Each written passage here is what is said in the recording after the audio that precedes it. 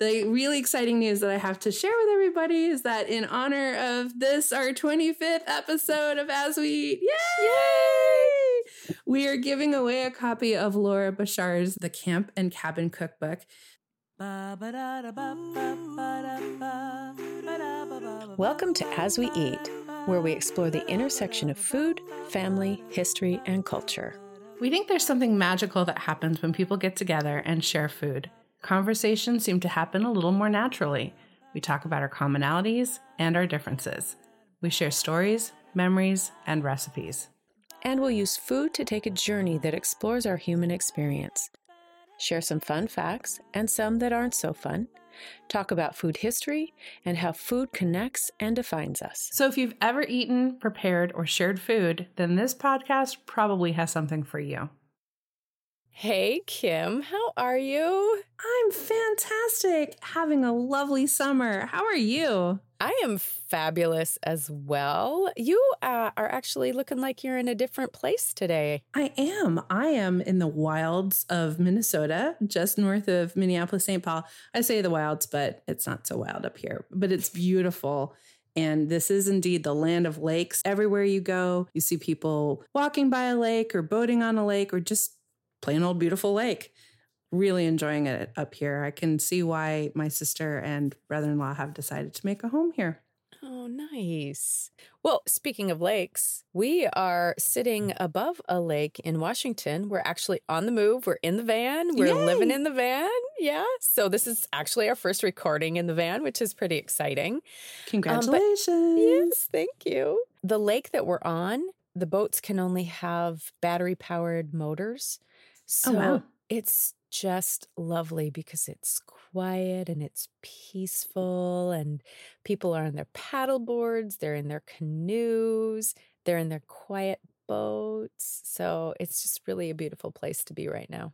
I think both of us are in really special places for summertime. It reminds me of those beautiful summer days that feel like they last forever. Right. And one of the best things about summertime is going camping and having campfires. So what do you think of when you hear the word campfire? I want to go back to our last episode because you said something that really got me thinking about fire specifically.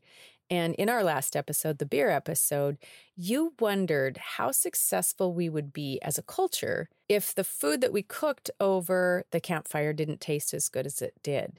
And I thought maybe it would be fun to explore that just a little bit, and maybe not necessarily just the food, but the fact that we've harnessed fire as this component that has really changed our culture.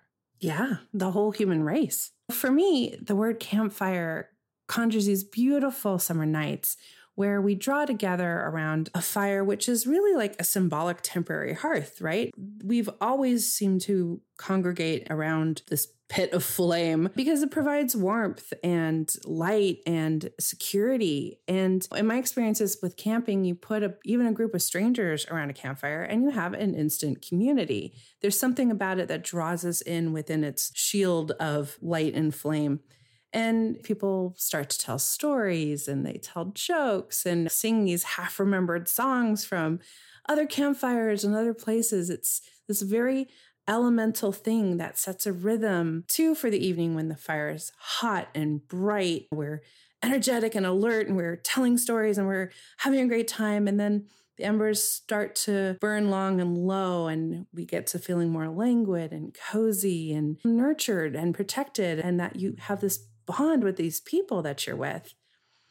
I think that just about anyone would agree to the elementalness of cooking over a fire as well. Everything within our modern kitchen, from the stove to the very pots and pans that we use, stem from the same basic principle that once upon a time, and some say that was Africa 1,400,000 BC, others say Asia and 500,000 BC, but at some point, we creatures discovered fire, and we discovered, too, that fire made food taste good.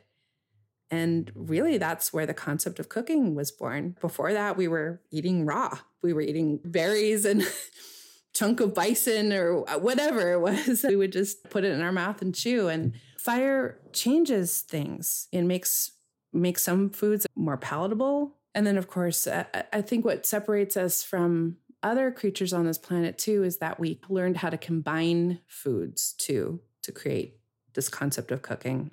Right. So, yeah, there are a million ways to talk about food and fire. As we develop techniques to use fire to transform basically animals and vegetables into food, we also develop technologies to contain and harness heat from fire. And we create furnaces that allowed us to work metal into pots and pans. We created kilns that fire glass and ceramics that created our tableware. And at this point, we've actually even fashioned appliances that bring eminently controllable and even fireless heat into our homes to cook and to stay warm and to provide light. The fact that we use fire as this basic thing, but now we have non-fire fire. It's amazing when you think about it. It really is. Like you said, we've harnessed this elemental component and we've been able to dissect it into other components where it's become cleaner and easier to use because, you know, honestly, building a fire and cleaning all the creosote off of those vessels that we have created really could become cumbersome. So it is pretty fascinating how we've been able to move from fire into these other non-fire fire types of cooking. So I was reading a book called Catching Fire, How Cooking Made Us Human. And there were two thoughts that I thought were particularly interesting by two cultural anthropologists. One was Claude Lévi-Strauss, who I thought was the guy who invented Levi's, but he's not. He's a French cultural anthropologist. I would have assumed the same thing, though. Right. But his concept is that cooking establishes this difference between animals and people. And it marked this transition from nature to culture, which is an interesting concept. We've talked about an article specifically that hopefully we'll talk about in another episode, how cooking created a culture within a specific group. So it's interesting to think about how fire has created culture. Edmund Leach, who is another cultural anthropologist, says something a little bit different. He says people don't need to cook their food. And that's a true statement. We don't need to cook our food. Absolutely true. Yeah. But we do so for these symbolic reasons because it shows that we're men and not beasts. Oh. So we have raised ourselves above the beasts that we have dominion over. So I thought that those two things were pretty interesting to think about when we're talking about fire and campfires. But to answer your question, we went probably the long way around, but to answer your question, when I think about campfire, I think about foods that you cook on sticks. That's probably the first way that things were roasted on campfires. There's something so satisfying about foraging for that perfect green stick. I mean, that was my favorite part when we went camping. We would have to go out and find the stick that we were going to use for the remainder of the weekend that wouldn't burn up. So it had to be green. It had to be the perfect green. It needed to be straight because it's important to not get in the way of anybody else. And it had to be long enough and sturdy enough. I don't know. I absolutely loved hunting for that perfect stick. And it really did turn into this kind of treasure hunt for me. And the thing that I thought was particularly interesting, thinking back on it, about how even in that focus for that perfect stick, that you were able to see and notice the things that you may have missed if you were just walking in the woods. The edible fruits in the forest that were around you, or the pine cones, or the colors, just the different colors of green in the forest. And obviously, we usually camped in the forest, so that's my recollection.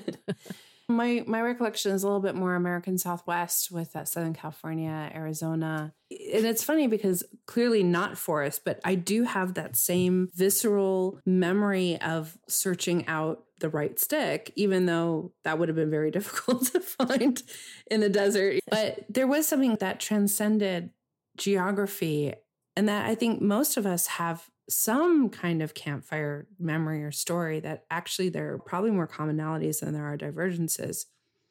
In regards to the stick, I also feel like there was a little bit of a camping culture. My family always camped at a campground. We didn't do a whole lot of off-grid type stuff. I seem to remember a little bit of a campground culture that if you did have that perfect campfire stick, that you left it behind for somebody else. Yes. That you didn't burn it up, you didn't throw it away, you didn't take it with you. And that you might even, well, I also remember a fair amount of cooking on coat hangers, on wire coat hangers, which people probably cringe at right now. Yeah, exactly. Like the thought of it. But we would always throw a couple in the car for that very purpose. But yeah, if you had something, if you had found something, you left it behind for the next person, even though you had no idea who that was. You know what? That's so interesting. I hadn't thought about that, but that's absolutely true. We used to do the same thing.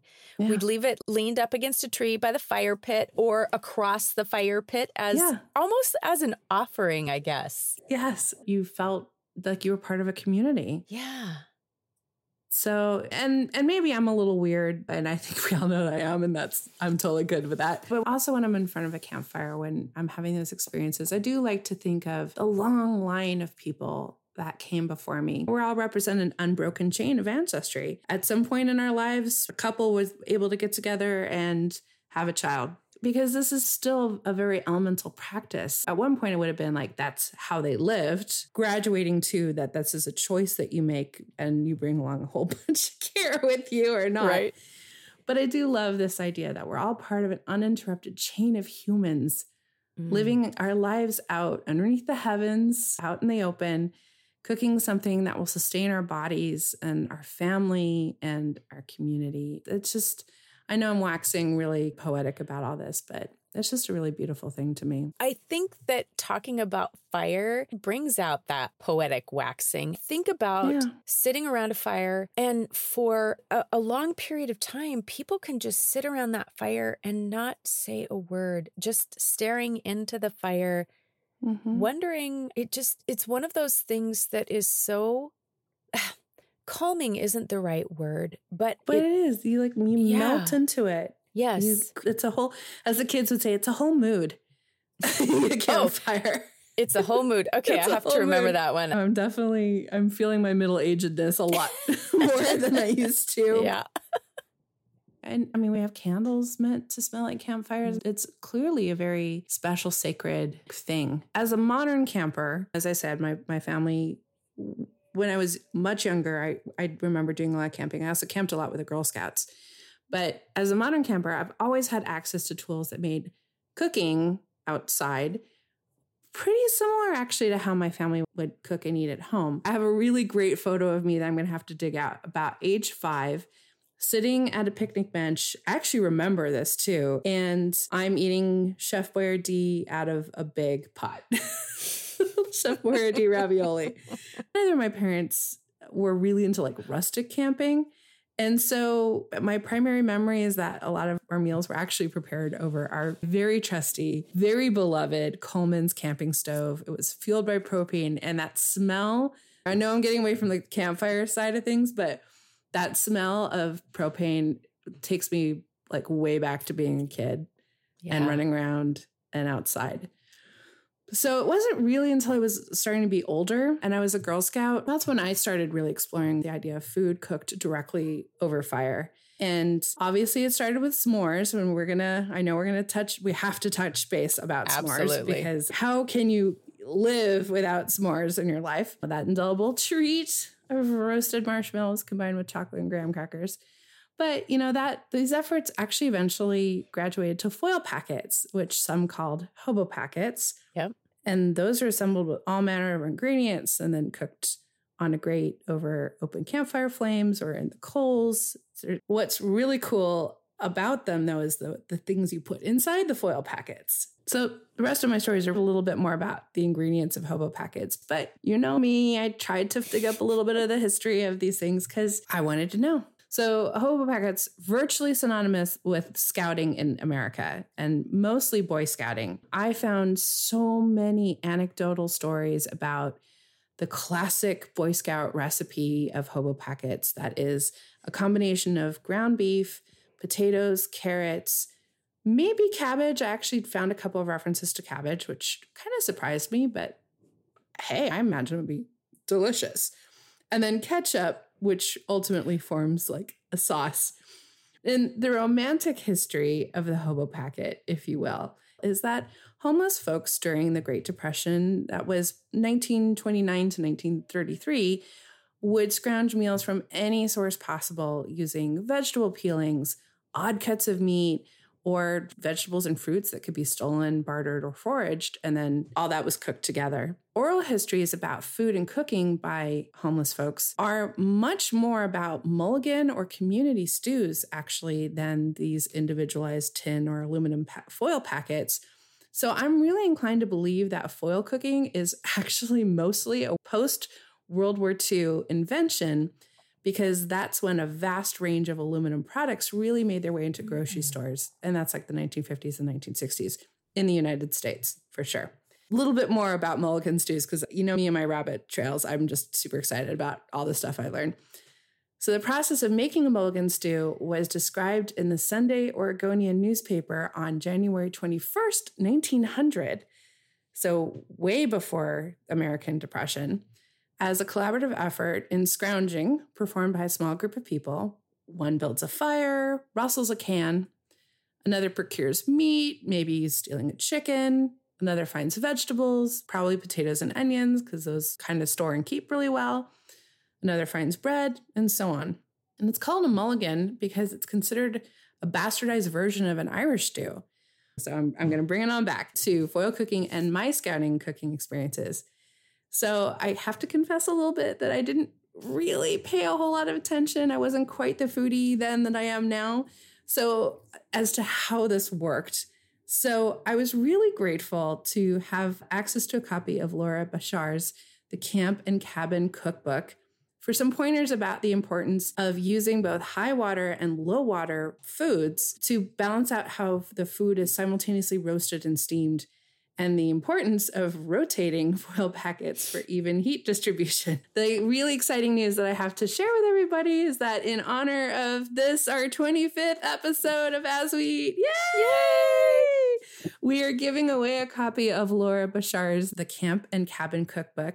So if you go over to our Instagram page, remember that's As We Eat on Instagram, you will find details on how to win this 25th episode special copy of this book. We're really excited. Thank you, Laura, so much for supporting As We Eat and helping us be better camp and cabin cookers. Really do appreciate it. Okay, so traditional scouting recipes for foil packets really focus on ease. And the real beauty of these foil packets are that there are a multitude of flavor and ingredient combinations to try. So here are some of the favorite ones that I've picked up over time. Some of them are more modern, some of them more traditional, but all delicious. Chicken, eggplant, tomato, lemon, and garlic all together. Ooh. Which, again, you've got your high water, your low water kind of vegetable blend, sliced bell peppers, onions, carrots, and corn with mesquite spices for a vegetarian dish, right? Minute steaks with mustard, mushrooms, and finely sliced leeks, sliced sausage, potatoes, onion, and sauerkraut for kind of a German flair. And we'll put a little trout fillet, maybe freshly caught trout if you're that good. I've never, ever been that good at catching anything except like little barracudas off the coast of California.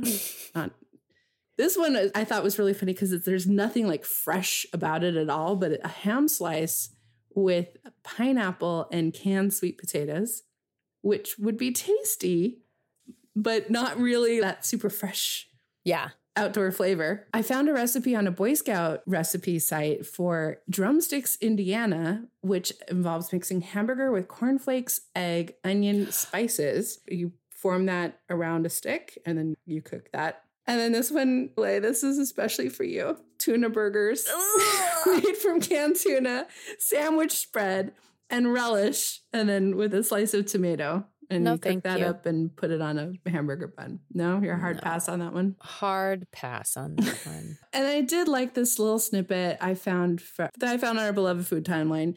It's from the Fanny Farmer Cookbook in 1965. And she wrote, "Foil cooking is successful for many foods. Wrap in aluminum foil, cook on the grill. Potatoes take an hour. corn 15 minutes, frozen vegetables with a dab of butter and a sprinkling of salt about 30 minutes. Dip whole fish in salad oil, sprinkle with salt and pepper, and roll in cornmeal. Sprinkle fish fillets and sliced fish with salt and pepper, dot with butter. Cook about 10 minutes on each side, served wrapped in the foil. Thank you, Fanny Farmer. Thank you, Fanny.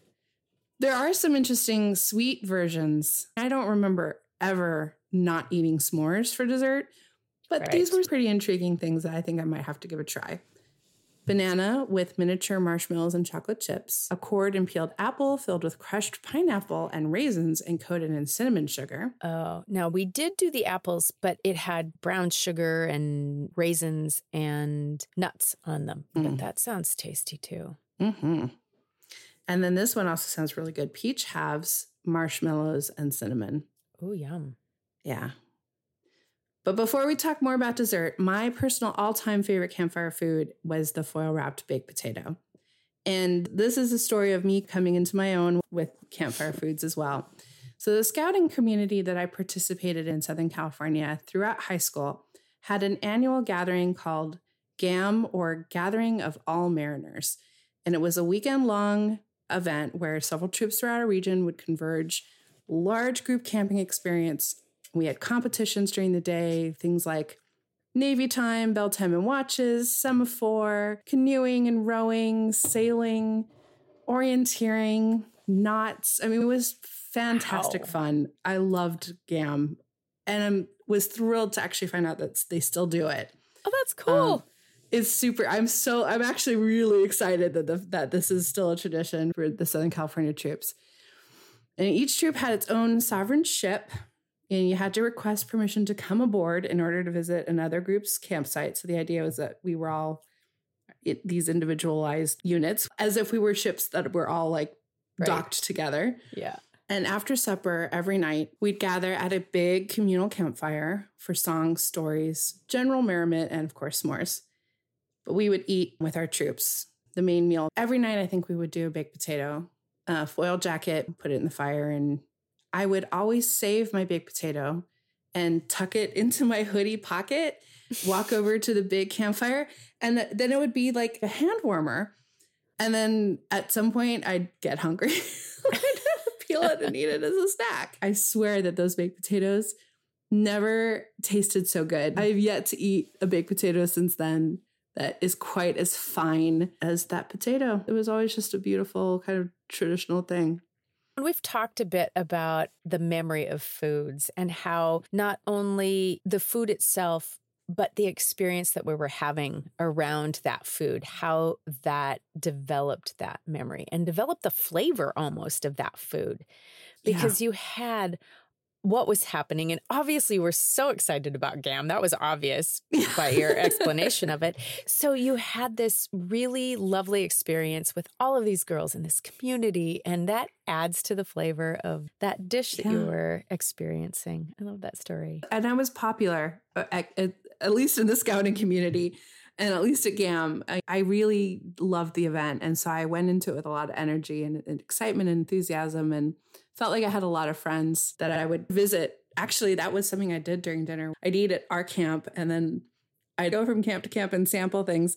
It just was what it was. Very unique, special time. And wouldn't have been as fantastic and fabulous of a memory if we didn't have that communal campfire. So good times. But the s'more, man, that tops them all, right? It does. You know, and speaking of s'mores and the fact that one of my favorite foods is foods on sticks when we have a campfire, my all-time favorite food on a stick is a roasted marshmallow. We've talked so much about how the campfire creates this community and this pulling together. But one of the things about roasted marshmallows is that roasting a marshmallow is a super personal event. You usually don't roast a marshmallow for somebody else. That's so true. That is super true. Right? It's a cooking method that's taken on by whoever's going to eat it, generally. And I have a little fun food fact I'll share a little bit later about that. But you don't roast a marshmallow for somebody else. You roast it for yourself. And then I got to thinking about, where did this puff fluff of sugar come from? How did this thing come to be? And I know that there's a marshmallow plant. So is the marshmallow plant involved in the marshmallow itself? So I had to go on a little bit of a marshmallow excursion to figure out where marshmallows come from. And indeed. Can I just say how actually awesome it is that we have the opportunity to have these marshmallow excursions and forays into things that we think we know, but we realize we don't actually know? Right. Yeah. Yeah, I have to say that is one thing about the internet and information sharing that I absolutely love, that I find really fabulous. It's probably the only thing. Not really. In the community that gathers Yes. around Yes. topics that we all love. Exactly. Like our As We Eat community. Yes. We love you. We do love you. So the marshmallow is a plant. It's a marsh plant. It lives in the marsh, so that's why it's called marsh. It's a mallow, which is a group of plants. So that's where the name came from, marshmallow. Okay, but that's not what we eat when we put it on a s'more. Yes and no. Marshmallow, the thing that's really interesting about so many of the things that we've talked about and so many ingredients that we talked about is that the plant itself was used for medicinal purposes as well as for food purposes. Originally, the sap from the marshmallow was mixed with egg whites and sugar. And throughout the ages, it's been used for medicinal purposes as well as a confection. So according to E. Scouse in his book, Scouse's Complete Confectioner, quote, marshmallows or guimauve, French, are a form of sweetmeat for which the confectioner is indebted to the pharmacist. And so apparently the marshmallow root, gum, egg whites, and sugar were used as this pectoral remedy because marshmallow, the plant, actually has these anti-inflammatory purposes. Oh, my goodness. Yeah. Okay. And as far back as 2000 BC, the Egyptians combined marshmallow root with honey and nuts, creating this sweet treat. And like so many of the luxury foods that we've talked about in some of our past episodes, they were reserved for the rich and famous, in this case, gods and the pharaohs. The modern marshmallow actually appeared in France in 1850. They weren't mass market confections that we know today. They were still being mixed with the marshmallow root. They were super labor intensive. They had to be molded individually. So they were done in confectionaries and small retail locations. But by the 1900s, they were available as penny candy in these little tins. And it was because of this invention called the starch mogul system. And essentially, it's this machine that lays out this huge layer of cornstarch. It's super thick. And then they embed this mold into it to create the wells that make the marshmallow. And then the marshmallow fluff is dropped into the molds. And it was still pretty time consuming. Cornstarch molding is something that I believe we're going to be talking about in October when we talk about our favorite Halloween candies. It's true. Yeah. Something I happen to know about the future. I love time travel. Isn't that fantastic? It is. It is. So it was around this time, the late 1800s, the early 1900s, that marshmallow roasts actually became popular. And I found this newspaper article dated August 8th, 1892, in the World Chicago Daily Tribune. And it was syndicated across some other newspapers as well. The title of the article is Marshmallow Roasts, a New Fad Which Affords Amusement and Candy. And this article specifically explains that this new fad is charming and the newest thing in summer resort diversions. Oh, my goodness. Right. And it goes on to give directions on how to set up the marshmallow roast. And one of the things that I found super endearing was the fact that they defined the process by giving the amount of marshmallows needed, the fact that you needed to invite some friends, and, quote, that is all the preparation that's required. So it was a super simple way to entertain and to have this confection. Yeah. And except for the fact that You need to bring your kindling and find a spot away from the crowds, quote, unfamiliar with so refined a species of entertainment. So I'm going to interrupt you super quick because I'm really struck by this rustic novel thing. Yes. This way of being in community, having a party, having a celebration. Because how many times have we talked about these elaborate tables with the 2 cakes and the 15 types of biscuits and the fruit parfait? This is really a shift away from that white table, very elaborate, very formal social table into something that I can imagine, like, you can imagine the people being like shocked and surprised and delighted about this break from tradition. Or exactly. This no longer stuffy, but being outside and having the experience of being around a fire. Yeah. And it being a little wild. Yeah. Yeah. Yeah, I love that. And it is all the preparation required. To your point, it wasn't elaborate. You just needed a pound or 2 of marshmallows. You needed to invite 6 to 12 friends. You did need to bring some kindling, and you did need to find this place away from the crowds. Yes. And then it goes on to explain how you affix the marshmallow onto the skewer. It talks a little bit about the flames of the fire, but it says it's even better if you wait until the fires died down to the embers. And then you dexterously turn the marshmallows, which requires some skill because they are. And this I found really interesting because it says they were highly inflammable, which thinking they meant flammable. You get a little typo there. And will take fire if not prudently handled. As absolutely every kid has rediscovered every single time that you make a s'more.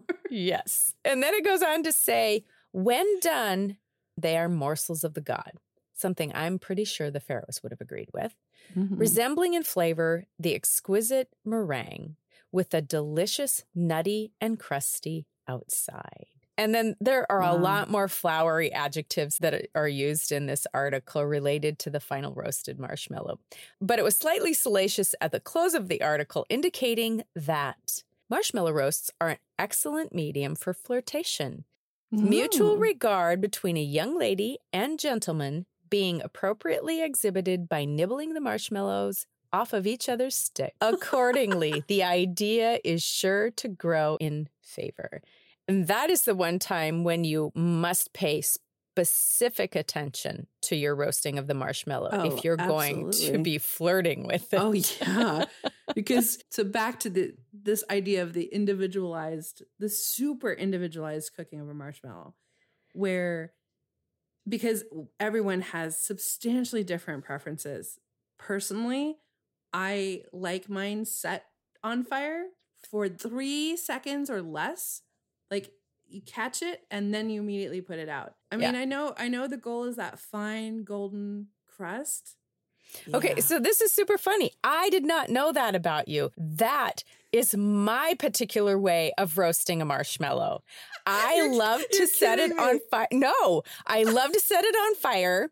And then I blow it out. And then I literally pull that off. I eat that part. Yes. And then I set it on fire again. I pull that part off. Oh my God. Lay, this is incredible. Yes. The layers of a Yes. Yeah. Oh my gosh. Yeah. Oh my gosh. I really didn't know that about marshmallow being medicinal. Yeah. Yep. So you can thank the pharmacist for our marshmallows and ultimately... And confectioners. S'mores. Yeah. Like so many of the topics and foods that we've covered, you can't pin down the exact date or person that invented the s'more. Sandwich cookies filled with jam and creams were popular in the Victorian cookbooks. And 20th century American cookbooks contained recipes for chocolate sandwiches and marshmallow sandwiches. And then there were moon pies, scooter pies, Mallomars that were being produced by American food companies. But it wasn't until Tramping and Trailing with the Girl Scouts, a 1927 cookbook by the Girl Scouts of America, that the first recorded recipe for the s'more appeared. And the recipe called for 8 dicks to roast the marshmallows, 16 graham crackers, 8 bars of plain chocolate, and 16 marshmallows. And it directed the roasting of 2 marshmallows over the coals and then placing them inside a graham cracker and chocolate bar sandwich. Now, we had talked a little bit earlier about the size of marshmallows, which I found really interesting because here they're saying that you roast 2 marshmallows and put them on there. Our marshmallows today are ginormous. If you put 2 marshmallows on there, you give yourself type 2 diabetes for one. Right. But yeah, so I thought that was really interesting. In 1927, they were prescribing 2 marshmallows per s'more. And I feel like media then, because I do know at a certain point, media was of like 2 marshmallows on a stick over the fire. Like I remember that image, that really visual does come to mind. The other thing that I found really interesting is that they called for the 8 bars of plain chocolate, Hershey's or some other high quality chocolate. I thought it was so interesting that Hershey's was considered a very high quality chocolate at the time. So fascinating. Yeah. And the name likely came from the last line of the instructions, which says, though it tastes like some more, one really is enough. Said no camper ever. Who's ever satisfied with one s'more? Man, this is bringing so many just delicious, happy memories. Those are good times. And I'm glad that it's something that we still do, even though we have all of our fancy hotels and cruise ships and things that people do still camp. Yeah, me too. I love camping. I know we usually say we're going to go eat something. We do. I don't have anything to eat. We do have a fire pit here. So I think that maybe tonight we're going to have to roast up some marshmallows and make s'mores. And I'm going to burn my marshmallow first. Please, will you please burn a marshmallow for me? I will. Can I get a marshmallow tribute? Absolutely. Thank you. Yeah. I just don't have the means to really do it. And I'm in someone else's home. So I probably shouldn't set things on fire. No, that's probably not a wise choice. We'll see. Maybe I'll sneak out in the middle of the night and figure it out. So before we set things on fire, what can our community expect to hear for the next episode? Oh, we are returning to a favorite of not only yours and mine, but our community in general. We've actually gotten a lot of requests for what's in your pantry. So I'm really excited to explore my topic, as I'm sure you are, about yours. I am. I'm going to leave you in suspense. You'll have to tune in to find out what we're going to talk about. But I can guarantee you, you have this in your refrigerator, whether you like it or not. You have it. Now, I'm not so sure my topic is in your pantry, but after you listen to our next episode, you might want to have it in your pantry all the time. Yeah. Sounds good. See you soon. See you soon. And don't forget to go over to Instagram As We Eat, Facebook As We Eat, and find out how to enter to win the Campfire and Cabin Cookbook by Laura Bashar. And thank you again, Laura. Yes. For helping us with this. For more information about today's episode, check out our website at asweeat.com. Follow us on Instagram at As We Eat and join our new As We Eat community on Facebook. And so you don't miss an episode, subscribe wherever you listen to your favorite podcasts. It would make us super happy if you would share this with a friend and review it and rate it. 5 stars, please. And one more thing, we'll be publishing the As We Eat Journal, a companion publication to the podcast. We'll take you behind the scenes, dig deeper into food lore and history, share recipes and amazing photos, and so much more. Make sure to sign up on the website for updates. Oh, and one more thing. We also have a Patreon page where you can support us by becoming a patron. We've created an exclusive podcast for our patrons called Recipe Box Roulette. We think you're really going to love it. You've been listening to As We Eat, a multimedia project recorded and produced by Leigh Olson and Kim Baker. Obviously.